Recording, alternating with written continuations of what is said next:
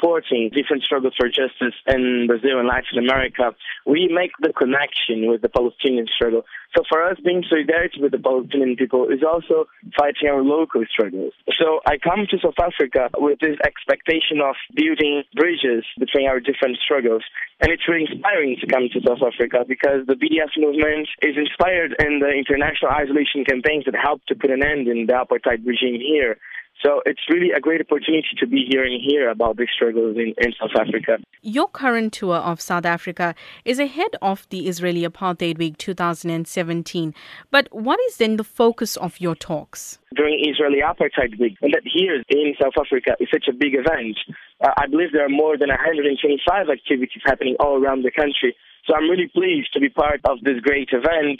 I had the opportunity to give some talks already. Mostly, I'm talking about the struggles connections between the struggles we are facing in Latin America and the Palestinian struggle, and how BDS is an effective way of solidarity towards the Palestinian people.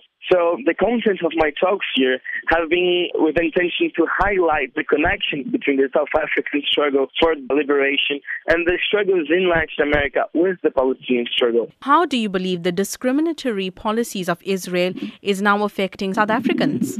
It's interesting to look to what happened during the isolation campaigns against apartheid South Africa.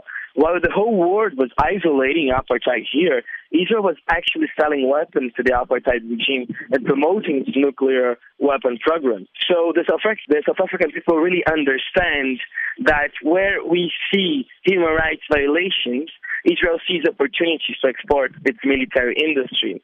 So I believe it's time for here in South Africa, we pressure the South African government for a full military embargo on Israel. We shouldn't be complicit with this.